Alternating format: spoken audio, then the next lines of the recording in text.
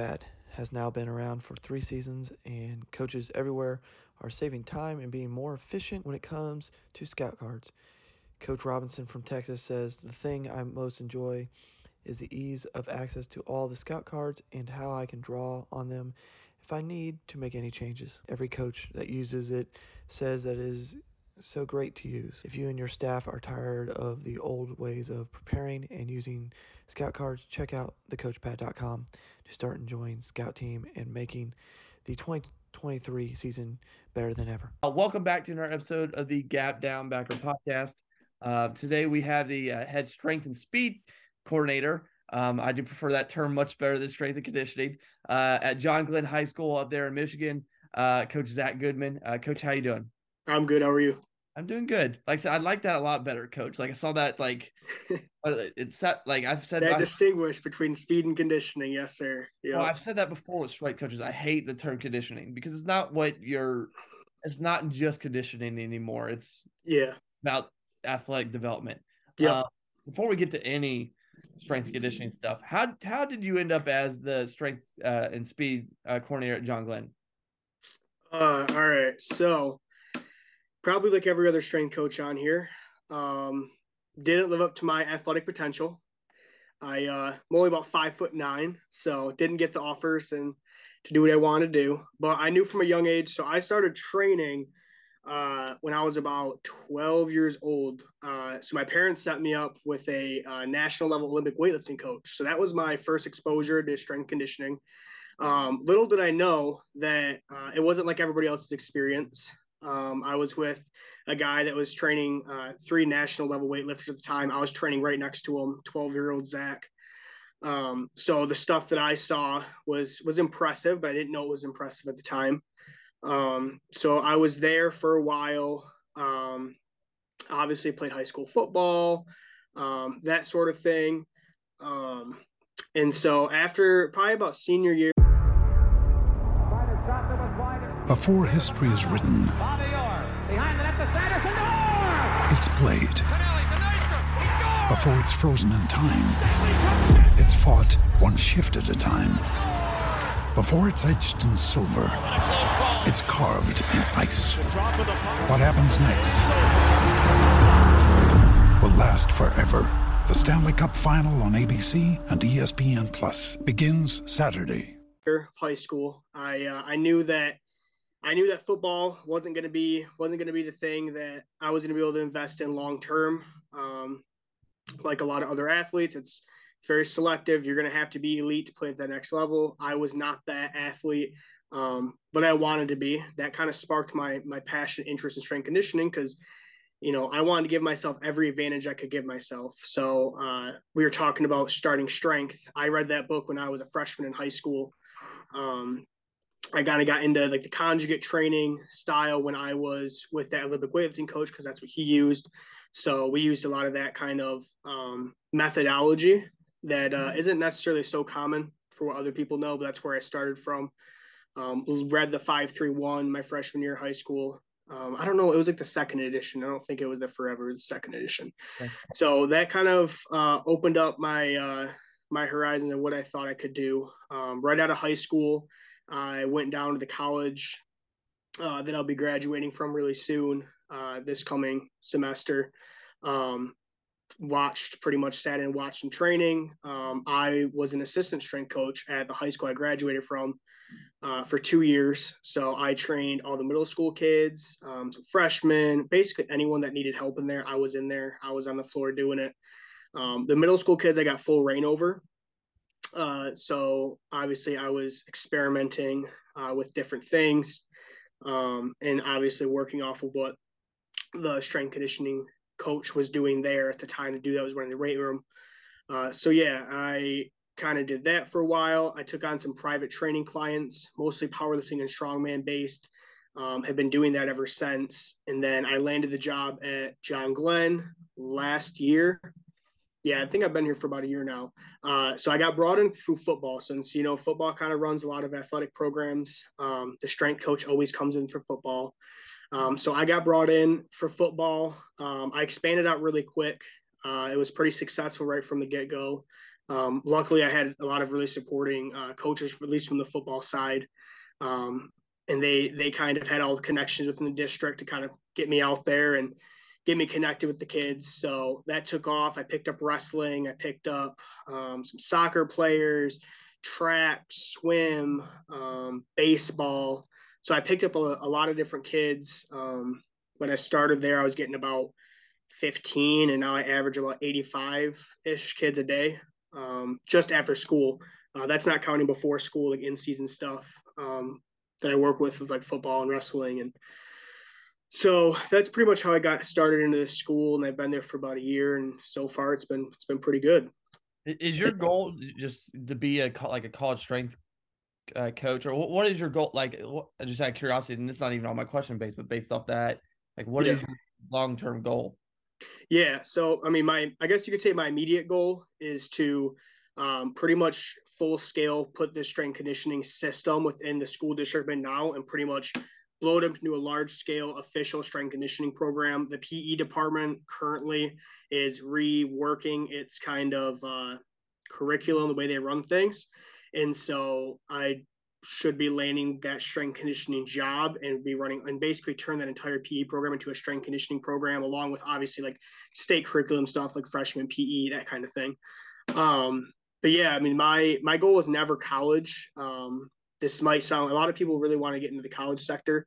The advice that I got from some pretty respected strength coaches was there's two really good places to be as a strength coach, either at the high school or the private sector. Those are your best two options. Not even from a financial side. High school strength coaches do make out better just because they have the teaching certification. At least in Michigan, teachers do pretty well. College strength conditioning coaches in Michigan don't do as well. They don't have necessarily the support always from different places. I'm pretty well connected within Michigan, so I kind of know the ins and outs of how different schools operate. So, and then obviously the private sector, I have a lot of friends in the private sector, which is kind of what I do now, where I also coach kids outside of the district. So I do online coaching outside of the district. I actually I have college kids out coming in the summer and train with me where I'm at now. So I kind of get kids from all over. I actually have some kids from other district that still come in and train with me after school. So yeah. Okay. Now, first thing I want to hit on is a tweet you posted today. So by the time, it's gonna be an old tweet by the time this post, but I'm not saying it word for word, but it was about conditioning and having a plan instead of just conditioning to condition. Yeah. And I mean, kind of, what do you mean? I understand what you mean by it, but like, what do you, from your perspective, what should a conditioning plan look like? Because a lot of coaches just run their kids, and I think that's going more and more by the wayside personally. Yeah. Just like obviously with the Feed the Cats and Tony Holler and TCU ran their stuff this year. I think that's changing that mindset. But from your point of view, what should a conditioning plan look like? Yeah, I think that's a good question. It's also kind of a loaded question because what does conditioning mean? It means that you're conditioning the body for what the demand is. So conditioning is all demand based. So the way that I condition my wrestlers is going to look different than the way that I condition football players or the way that I condition softball or baseball, etc. So conditioning is all demand specific. So at least this is a football podcast, so I guess we can get into kind of football conditioning. And I am of the belief, kind of with the holler kind of crowd, that stacking anaerobic outputs is definitely the best way to do it. Also, just playing your sport is the best way to do it. It's really hard to replicate the demands of football within a weight room, and I don't necessarily think that is the job of the strength conditioning staff, since there's so many other abilities that we need to develop within the weight room. Spending additional time to try to replicate the sport of football is, in my opinion, kind of counterproductive.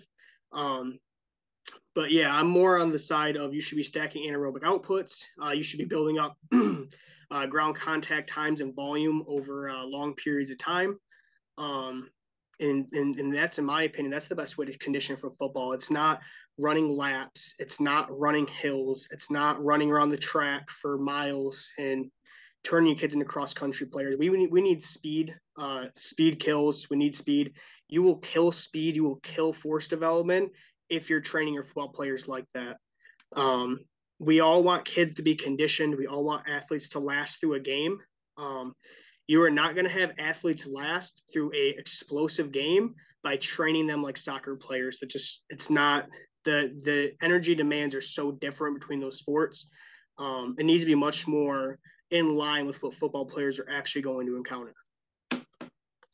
And that builds really well into my next question, because you mentioned force development and force display there, and it is another, when I was going back several days ago, you mentioned, and this is where I articulate this more towards the high school coach who is either new or doesn't understand this field very well. Like we talked about that before we got on here. Like I personal fantasy world, like every high school and middle school should have a strength and conditioning coordinator that's certified and know what they're doing.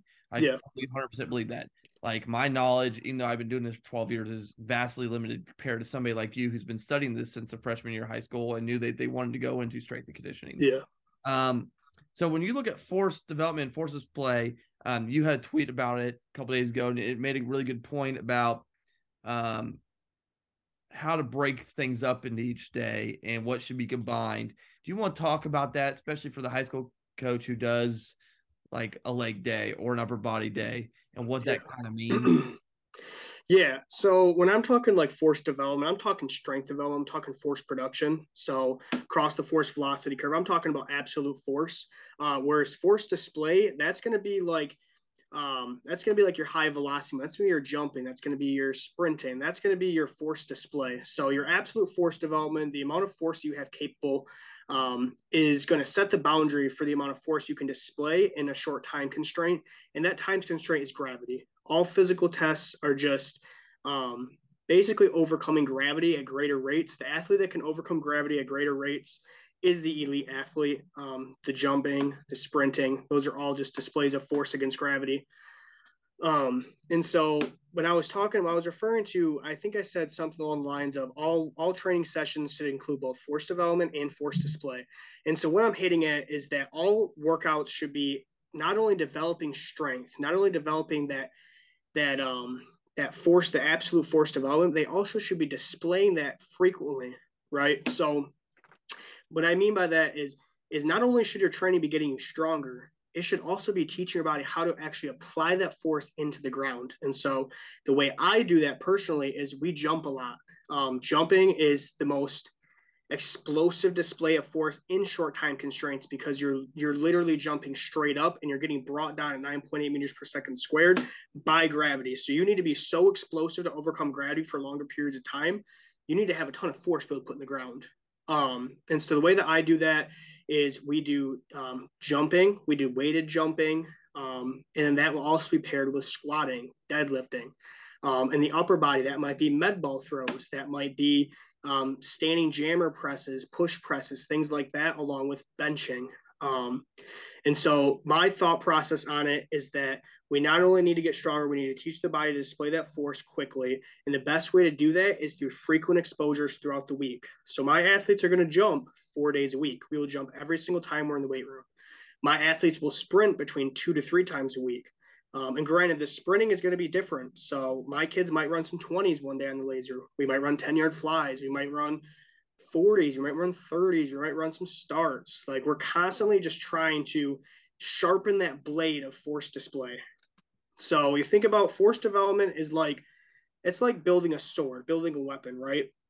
So you have a sword. You're going to give your sword length through force development. That's your absolute force. That's your strength. And then we need to sharpen that blade through consistent display, which is your jumping, that's your sprinting. If you want a sword that can cut through the confines of gravity, you need not only a long sword, you need a sharp sword. And that's how I view athletes. Well, perfect, coach. And there's a lot of ways I can piggyback that to go, and there's a lot of things I want to hit on that. But like that's kind of was what I was estimating. But again, like that's perfect. Now you mentioned jumping with weights there. And I know some high school coaches are hesitant with it. Okay. One, why do you jump with weights? And then, like, can you give coaches kind of an example? We do, like, we all see the college videos and how they apply it, but those are college athletes. How do you apply the jumping weights at the high school level? What do you do? And why do you do it? Yeah. So with jumping with weights, so we have that force velocity curve, right? And I'm not sure who's all listening to this and if they're familiar with kind of how the force velocity works. force velocity curve works. But we view, like, at least for me, I view like the strength, the squatting and stuff as absolute force development. And then we have underneath that speed strength, or so we have strength speed, then we have speed strength, then we go to the peak power, then we go max velocity. Okay. So we need to improve all portions of that force velocity curve year round, so we can not only improve athletic outputs, but we can improve the absorption of those athletic outputs. So the reason that I'm jumping with weights is to sharpen that display of speed strength. Okay. And so speed strengths, again, right kind of in the middle of that force velocity curve. A lot of coaches will do hang cleans, they'll do snatching, they'll do stuff like that to try to develop that. But the cleans and the snatches are too slow to elicit those speed strength displays. They're too slow. Jumps need to be about 1.6 meters per second or more. Okay. And so the reason that we're jumping with weights is because we can tap into that velocity that we need. And so the way that I'm doing at the school, it's a lot like a rank published, the rank record published thing that Holler talks about. We use a jump mat. So I measure every single jump that the kids will take. So we'll do our dumbbell vertical jumps right when they come in. And so we'll record every single jump on a jump mat. Right. And so we have a different jump wave. So I'll wave the weights through a pendulum wave, which is kind of how I program a lot of the training. We'll put that into a pendulum wave. And so every week they're trying to beat, every day, every week, they're trying to beat their best dumbbell jump with a specific weight. Right. And so each dumbbell elicits a different speed because they slightly get heavier and they go back to lighter. Okay. If that makes sense. So that's kind of the way that we're doing the dumbbell jumps, is that we're going to measure them all the time. We're going to jump all the time, but it's going to be low volumes. I'm not going to crush our kids in a session. Frequent exposures at high intensities is the key to outputs. Okay. So it's almost like the feed the cats. Tony Holler, they got high intensity, max velocity sprinting. We need to tap in to those high velocities, right? But we can't do that with a ton of work. We can't do that all in one session. We need that to be kind of spread out. We need rest. And so I view jumping in the same way, is that we're going to jump really frequently. We're going to jump maximally. We're not going to do 3s and 5s and 10s. We're not going to jump like CrossFit. We're not going to develop endurance jumping. We are going to jump maximally to display the maximum amount of force in a short time constraint. I'm trying to sharpen that blade of rate of force development with those jumps. So we'll jump every day on a jump mat. We'll measure out broad jumps. So we'll have like 2 jump variations. We'll have our dumbbell jumps, verts. And then we'll also do like a broad jump. We have a plyo swing. So I'll do plyo swings versus band tension, those kind of things. And again, we're just trying to sharpen that impulse of force. That's really all we're trying to sharpen with that. Can I go from there? And I'll go this direction. There's a couple I could go to, but I think the like how I just phrased that, but oh well. How do you? Because I know you focus also on soft tissue development. From looking at your Twitter and doing some other research. Yeah. How do you focus on soft tissue and really from that perspective, from injury prevention? Like, I mean, you know as I do. I mean, the number one thing with sports is availability. Yeah. So yeah. I don't care what you do in the weight room. If you get hurt, it doesn't matter. Yeah. Yeah, exactly. So how do you develop that soft tissue and prevent those soft tissue injuries that we all, as coaches, no matter the sport, worry about? Yeah. So like you kind of mentioned, the best ability is availability. I'm a big believer in that. So like I've talked about before, is that we use these 3 methods of maximum muscular tension, right? The repeated effort method, that's like, think like bodybuilding method, right? Think your reverse hypers, think your back extensions, think your dumbbell benching, all for, various sets of volume and tonnage. With really the main goal in mind is that we are going to tax the muscle and we are going to build new tissue. We're going to build more tissue to reinforce those joints. So we are doing hypertrophy work year round. Every single session, we devote pretty much a third of our session to building muscle mass. And so kind of reinforcing that soft development or soft tissue development is not only building new tissue, but also giving your tissue kind of exposures to these different velocities. And so that also fits into brief maximal tension and also the dynamic effort method that I use. So we're not only exposing tissue to heavy weights, think straining against gravity, we're also exposing it to high velocities. And so that's, the jumping with weights. We're exposing our tissue to firing extremely quick and absorbing those contacts. So that's kind of the way we kind of have a holistic approach to developing tissue. Is not only we're trying to build tissue, we're trying to expose it to a lot of different speeds throughout the session and just throughout the year. Like, we never stop trying to build muscle mass. We never stop trying to improve movement. We never stop trying to prevent injury. That is something that we keep throughout the entire year, no matter the sports season. Injury prevention is at the top of my list. Okay. Now, and I think there's an interesting thing that you pointed in, and part of that is the injury prevention.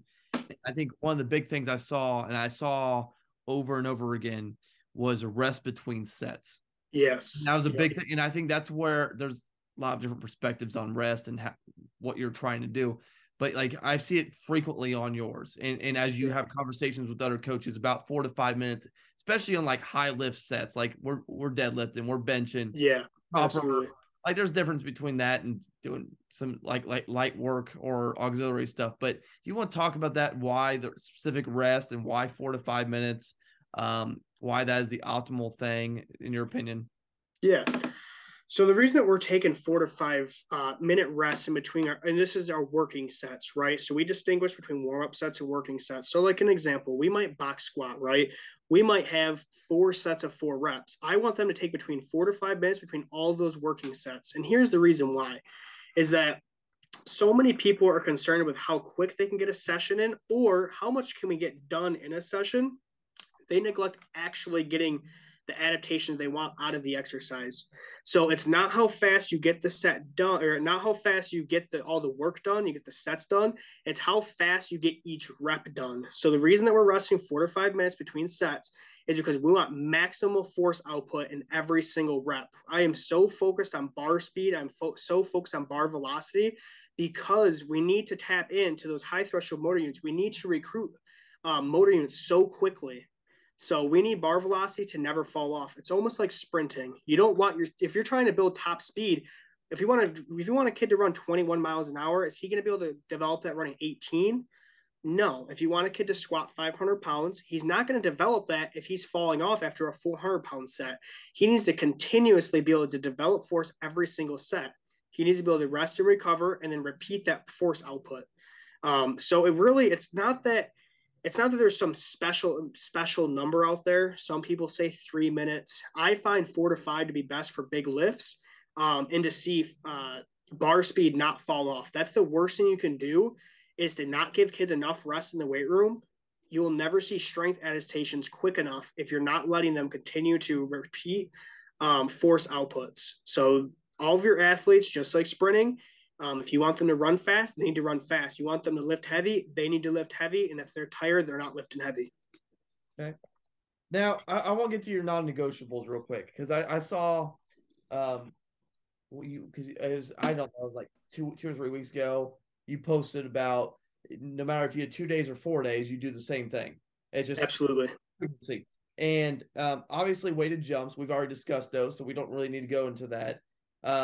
Sprinting, I think we're both on the same path of that. We've talked Tony Holler, we talked your views on sprint development. That's fine. But there are 2 parts I want to hit on real quick.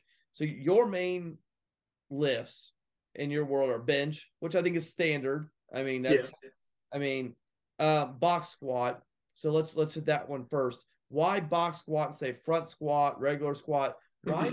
Because I scrolled down your Twitter, months and there's box squat after box squat after box squat. Why is box squat instead of front or back squat so big for you? Yeah, so the box squat, it's not necessarily that the box is special. And that's what I don't want people to think, is the box is not special. It's the method we can use from the box. The box is just the tool that allows us to carry out that method that I want. And that method is the static overcome by dynamic. Okay, so I'm not sure if you're really familiar with that. But the static overcome dynamic it's force, right? So a static state of force static state overcome by dynamic force. So when we sit on that box, that kinetic energy from that bar speed slows down because we're sitting on that box. And then our athletes have to quickly and rapidly develop force off that box to get up. What does that remind you of? A jump, a 40-yard dash start. You have to rapidly produce force out of nothing. Okay. So the box squat transfers really, really well because we're getting more neural output from a box squat rather than a regular free squat. So it transfers to jumping and it transfers to sprinting so well. Like if you drive a proper box squat and you increase that relative to their body weight, you increase that relative body strength to ratio, strength to body weight ratio on the box squat. If it's done right, you will see drastic changes in their ability to recruit tons of motor units extremely quick. And it directly translates to jumping. It directly translates to sprinting.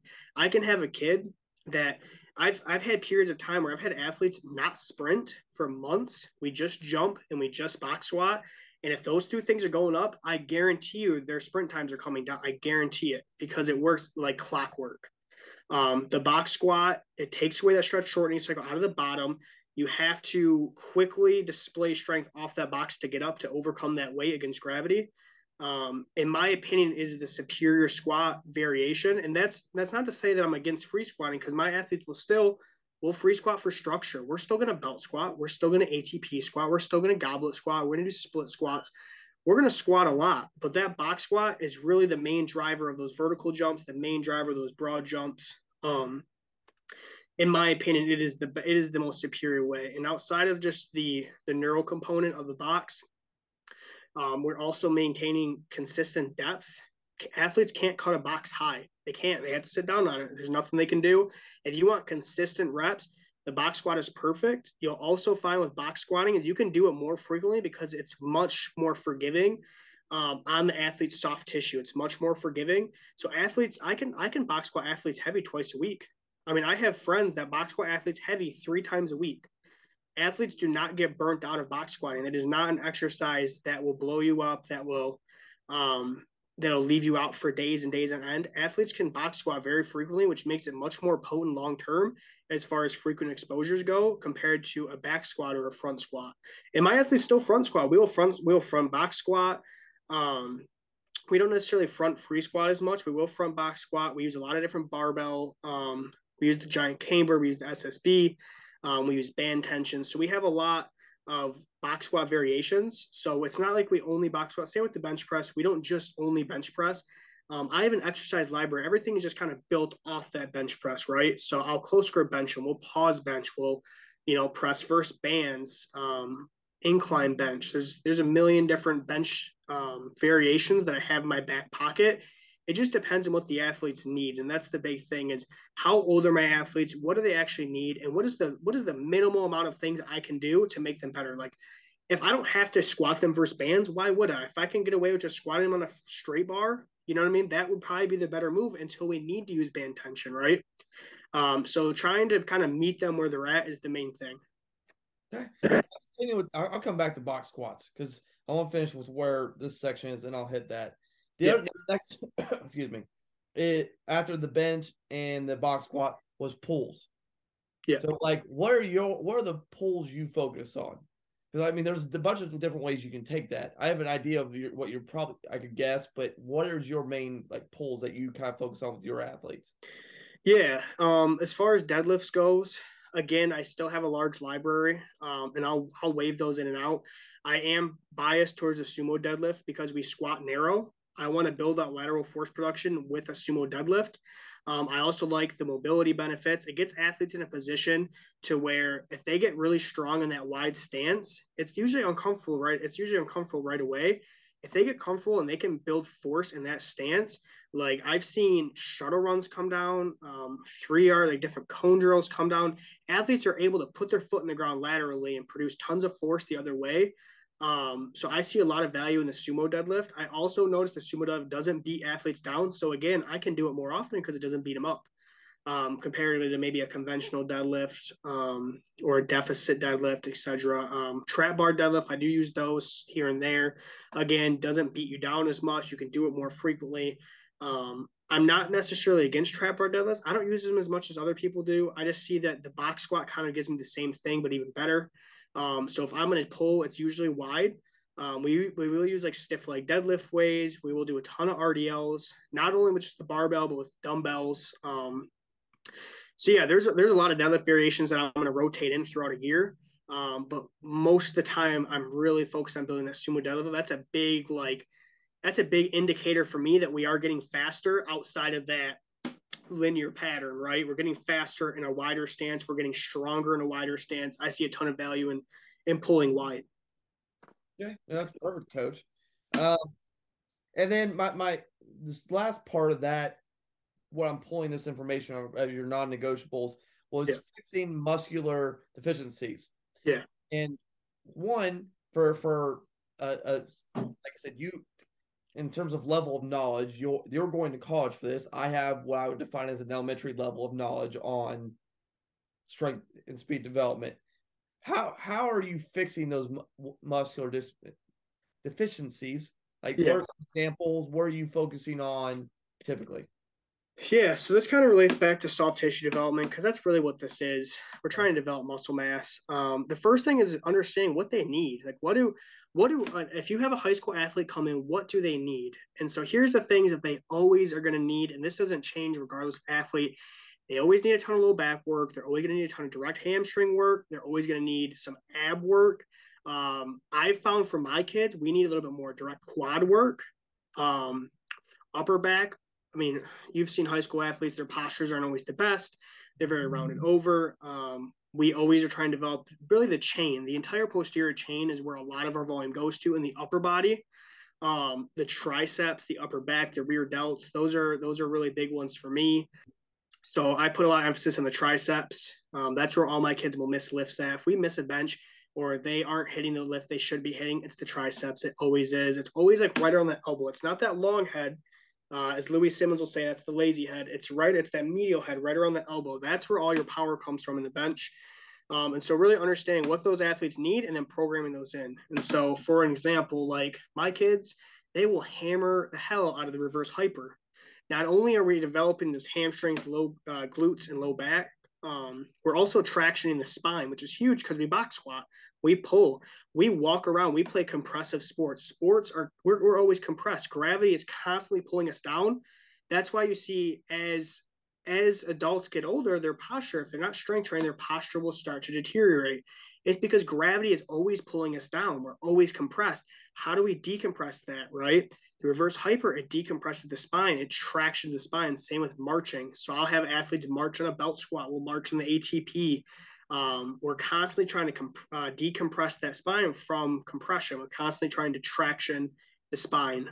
We also use a lot of band work for soft tissue development. Not only is it great for like prepping and priming different muscle groups, like just doing some face pulls, it warms the whole shoulder girdle up, it warms the traps up, it just gets you warm to bench. Or tricep push downs with bands, again, really nice on the elbows, will get you warmed up, it'll get you ready to press. And so we'll hammer those. As far as like if I could give you kind of a layout of like a lower day, we're always going to hit some sort of like hinge. And I hate saying that because I don't follow a necessary template. It's all based on what the athletes need at that time. But right now, it's an RDL with a dumbbell. On another day, we're doing narrow stance belt squats to develop those quads. It's split squats. It's lunges. We do a lot of lunging. We do a lot of single leg work. For the upper body, it's a ton of different pressing from different angles, dumbbell benching, different rollbacks to develop that medial head of the tricep. Tons of pulling work, rows, CO rows, really any type of row or pull down you can imagine. Chin ups. I'm really big on chin ups. Right now we're running a chin up wave. I'm really trying to get all my athletes to be able to do chin ups, especially my heavier athletes. If we can get them to do body weight chin ups, we just solved a lot of problems with them. Getting them relatively stronger in their upper back solves so many problems for heavy athletes. It's so crucial that you're developing that strength, at least from what I've found.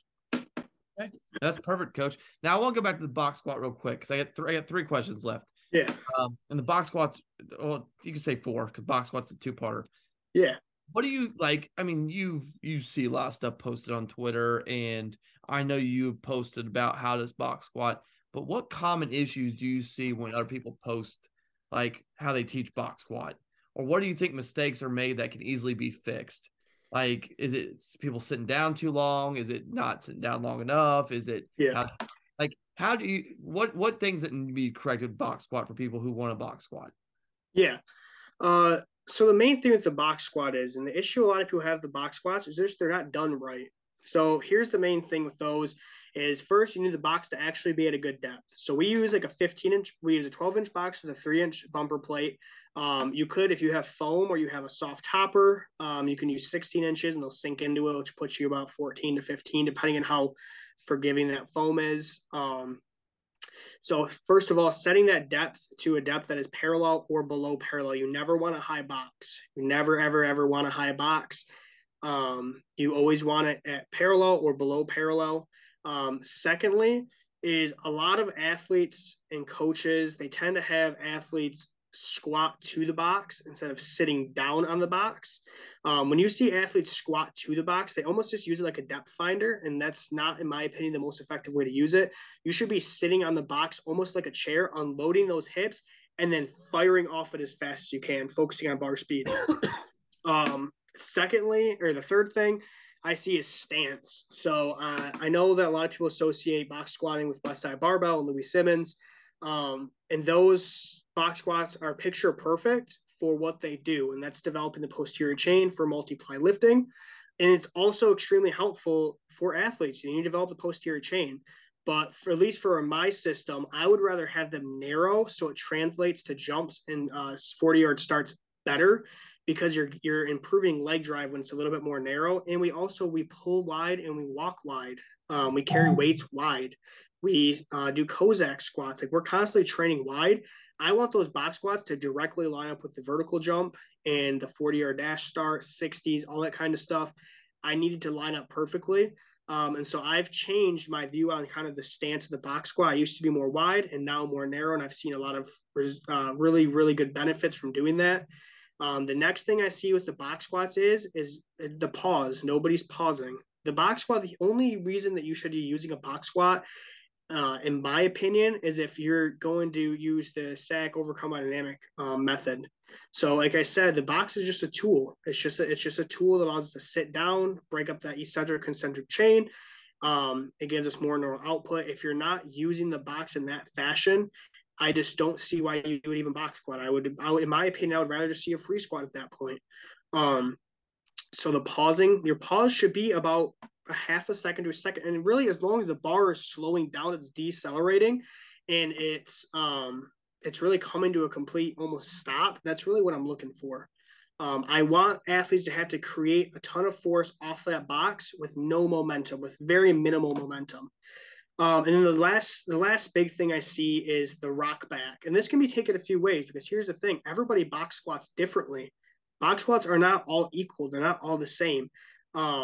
Some athletes are going to rock. And this is the thing I figured out for coaching tons of box squats for years, is I don't know if there's a way to stop the rocking in the box squat. It's just, in my opinion, the body's way to compensate and to create momentum to get off that box, which is not necessarily a bad thing as long as it's not excessive. So if you're box squatting, you're rocking so far back, your feet are coming up. If your feet are picking up off the ground, that's too much. There can be a slight rock back, because that's how the body wants to operate. The body creates speed through momentum. So the body will always want to rock. Trying to limit that is important, but that's the big thing I see is a lot of people rock way too far back. It's a slight rock. I don't know if you can ever truly stop rocking on the box unless you have them squat just to the box instead of sit down on the box. There's different cues there. I'm biased of sitting on the box instead of squatting to the box. Okay. The other part with the box squat that I wanted to ask you is, I noticed you don't use typical clips, and you use bands to hold it. Yeah. Like, why? Like, that's the first time I've ever seen it. Swear to God. So why do that? Like, I'm just curious. So to tell you the truth, so we just got a shipment of Cerenics equipment, which we got brand new. We got 6 new racks. We got a bunch more SSBs, a bunch more boxes. We got a bunch of stuff, right? So what I figured out with those safety squat bars is the clips we had don't fit around the Cerenics safety squat bar. They're too thick. Okay. So we usually just use like Ohio bars, that type of thing, and our clips are perfect. We have these other clips that you can actually just squeeze the handle on them and they open up, and then you just like let it go and it clamps it. We only have like 3 pairs of those, and we have 11 racks. So we have like 80 some kids in there. We need to be able to safely keep weight on the bar. We just don't have enough clips to fit on the bar. So we've figured out, hey, we have a ton of bands. Like we have so many different types of bands because we use bands all the time. If you just wrap a band around the bar, it'll keep it right there, and it's easy. You can take it off, put plates on. It's really easy. All the kids know how to do it. It's just convenience at this point until we get more clips to fit the safety squat bar. We never had that issue with the giant cambered bars. We never had an issue with straight bars. It's just specifically the Serenix, even the yoke bar. We even elite FTS yoke bar. That is fine, but it's just this model of safety squat bar from Sorinex. Like it's just it just doesn't fit our clips, to tell you the truth. Okay, I was just curious. As we scheduled this, I've literally just keep seeing it and seeing it. I'm just like, yeah, I have to ask. Yeah, I did. Yeah. My first of my last two questions is, if you got there's two ways out. Either a brand new athlete on a day, or you entered a brand new place that you know hasn't lifted a lot. And I mean, it's pretty much starting from square one with high school kids. Yeah. What would that day one look like, or where would you focus? Yeah.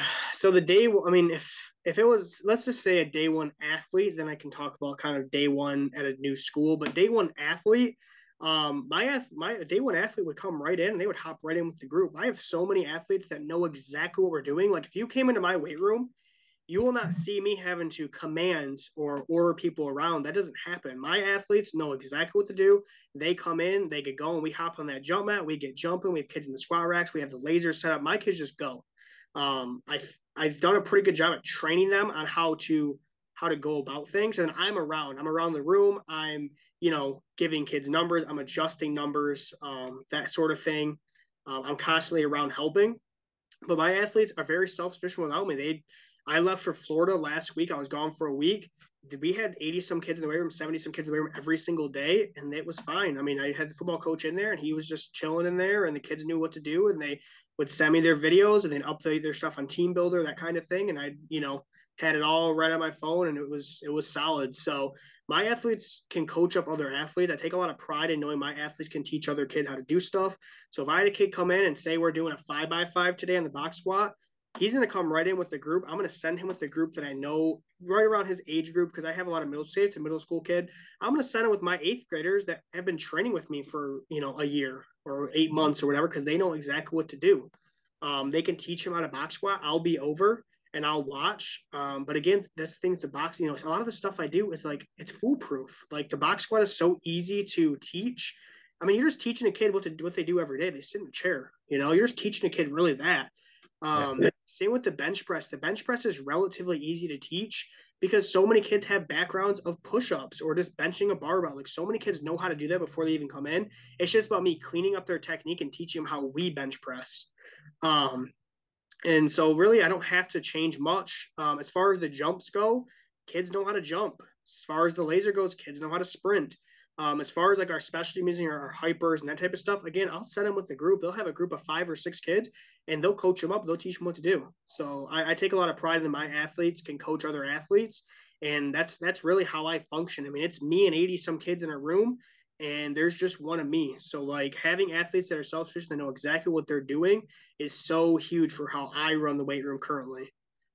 If I was walking into a brand new school that is never really lifted weights, the strength program is bad, whatever. The first thing I'm doing is I'm bringing that jump mat in, I'm bringing those lasers in, and I'm getting some initial data. I want to know exactly how fast my kids are, exactly how high they jump. As far as squatting or benching goes, I want to teach them how to box squat first of all, get them going on a box squat, probably starting with some sort of 5x5, 4x6, something like that to where I can see it and they can develop some reps there. And then as soon as I can, I'm going to max them out. As soon as I can get them to a point where I can safely max them, I'm going to max them so we have a baseline, and then I'm going to start building them back up again. I mean, that's exactly the way that I do it. I'm not afraid. Even my young kids, I max middle schoolers. I'm not afraid to do that because here's the thing is that high school athletes are so weak, they will not get hurt lifting weights. It doesn't happen. The Golgi tendon organ does not allow you to get hurt. Like you will not get hurt. If you have spotters, you will never get hurt missing a weight. That is the truth. I've done this for a long time, never had an injury in there, never had an issue in the weight room. You can max out young athletes and not be afraid as long as there's, proper spotting being done. And your athletes recognize, hey, this kid's starting to miss. Like my athletes know when kids are going to miss because they see so many reps. Like I always tell them, if the bar starts slowing, if the bar goes down, if you're squatting, you're going up and the bar goes down, we rack it. Like we're not letting the kid, go down and fight for that. Like we're racking it. If the bar keeps moving, we're gonna let them strain, because again, that's the thing. That's how you develop a lot of force. Is you're gonna have to strain against gravity. If you're trying to save reps in the tank all the time, I'm sorry, you're not going to get strong kids. It's just not going to happen the way that you want it to happen. Um, and so, yeah, I mean, that's really what I would do. Is I'd bring that jump mat in, I bring those lasers in, I would get them going on the squat, get them going on the bench. We go through an entire session. The kids will fall in love right away with the jump mat and fall in love right away with the lasers, because kids love that stuff. Kids love games. If you make it a game for them, they love it. And then you'll have kids that will come back and they'll tell their friends. And that's really how you get a strength program going. You just get a few kids right in the beginning that really care, because every school has those kids. It doesn't matter what's going on. Those kids are going to work for you. You get those kids, you give them great results, and you show them off. You are going to have so many kids piling in over the coming months. I mean, I'm still getting new athletes in every single month, like kids that I've never seen before show up, they hop in a training group, and we're going. And that's the other thing I take pride in, is that I don't lose athletes. Athletes don't leave me. I don't have any competition with private trainers, because they don't have any reason to leave me, because they get such great results with me. And it's convenient. It's right after school. They have all this technology, all this access to all these cool things that nobody else has, or that nobody else knows how to use. I keep athletes so easily. Like I don't have any issue keeping kids. And that's the main thing, is you need to make this fun for them. You need to give them value, and you need to teach them that, hey, if you come here and you train after school, this isn't a normal high school strength program. This isn't your, Joe Blow down the street that's trying to run a strength program. This is a legit strength program. Kids believe that. Kids understand that. You will have no issues buy-in. You will get kids so quick. It's really easy to do. It's simple. It's simple, but it's hard sometimes. It really is, especially if you don't have the support of other staff. But I've been pretty lucky to have that support. Okay. And the last question, which is coming, book recommendations. Like I love asking coaches in general this, but strength coaches particularly, because I usually get some really good stuff, and then when I read it, it's really good. Like I said, I'm reading Starting Strength right now, and I got that from Joey G at FAU. So like, I mean, you got any book recommendations for anybody looking to improve themselves? Oh yeah, I got a list. So first things first is, if you're just trying to understand training, if you don't care about the training philosophy, you just want to understand training at a basic core, I would recommend, firstly, Science and Practice of Strength Training by Zatsiorsky. It sounds like an intimidating text. It's actually not bad. If you have like some context of like any sort of strength conditioning, if you read like a starting strength, hop to that. Like that, in my opinion, it is not a hard read. It will basically give you the ropes. And I come back to it all the time. It's not a book you sit down and read the entire book. It's a book that you go through chapter by chapter, and you just slowly pick stuff. You go back, you look for the answer. The answers are on there. You just look for the answer. As far as like easily digestible texts, Conjugate You by Nate Harvey is a great digestible text on how to use a conjugate system. He dumbs down a lot of the really complex information people struggle with and makes it simple and makes it easy. Great book. I highly recommend it. Nate's a great dude. Highly recommend anybody to talk to him. The next book I would recommend, if you're more of an advanced level understanding of strength conditioning, I would recommend Super Training by Mel Siff. Again, that is a much more advanced text that I would recommend to actual strength coaches that are doing this year round. If you're a football coach that's part-time, I don't know if you'd have that. You can really only be so knowledgeable about so many things. That's not a text I would recommend. I would recommend something like the Conjugate You, something like a 531, something that's very digestible. If you really want to get into the nitty gritty of science, Super Training is great. Jared Bidney's, I don't know if you know who Jared Bidney is. In my opinion, he's one of the best strength coaches in the country. I've learned a lot, gained a lot from knowing Jared and working with Jared. His jump book, he's had over 50 kids jump 40-inch verticals in high school. He's trained 7 of the top 10 Nike Spark like vertical jumps. He trains a bunch of NFL players. He's very great at what he does. He has a jump book out. It's a bit expensive, but it gives you all the answers for vertical jumps. He is the dude. He's the best at it as far as vertical jumps go. Other book recommendations, that's probably about what I have right now that I would recommend. Obviously, you got the starting strengths, you got the 5-3-1s. But yeah, those are my go-tos. Okay. I will add them to my Amazon list there, Coach. That's literally what I do off these. It's just Amazon. Yeah. There you go.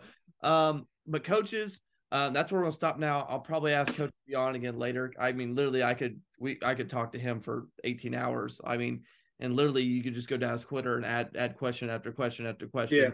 Yeah. Like I said, coaches, follow him on Twitter. Twitter bio. The name, will be in the show notes. Literally, Coach is extremely active, extremely responsive to anybody that asks him questions. I mean, he's commenting on stuff, posting videos, expressing thoughts. I mean, it is a mini encyclopedia on strength and speed development, and just to have a civil conversation. Please don't be one of the ones that create the non-civil conversation. I appreciate that. Yeah, we had that talk. Yeah. Like, share, subscribe, all that lovely jazz. Check out our sponsor, Coach Pad. Otherwise, this is another episode of the Gap Down Backer podcast.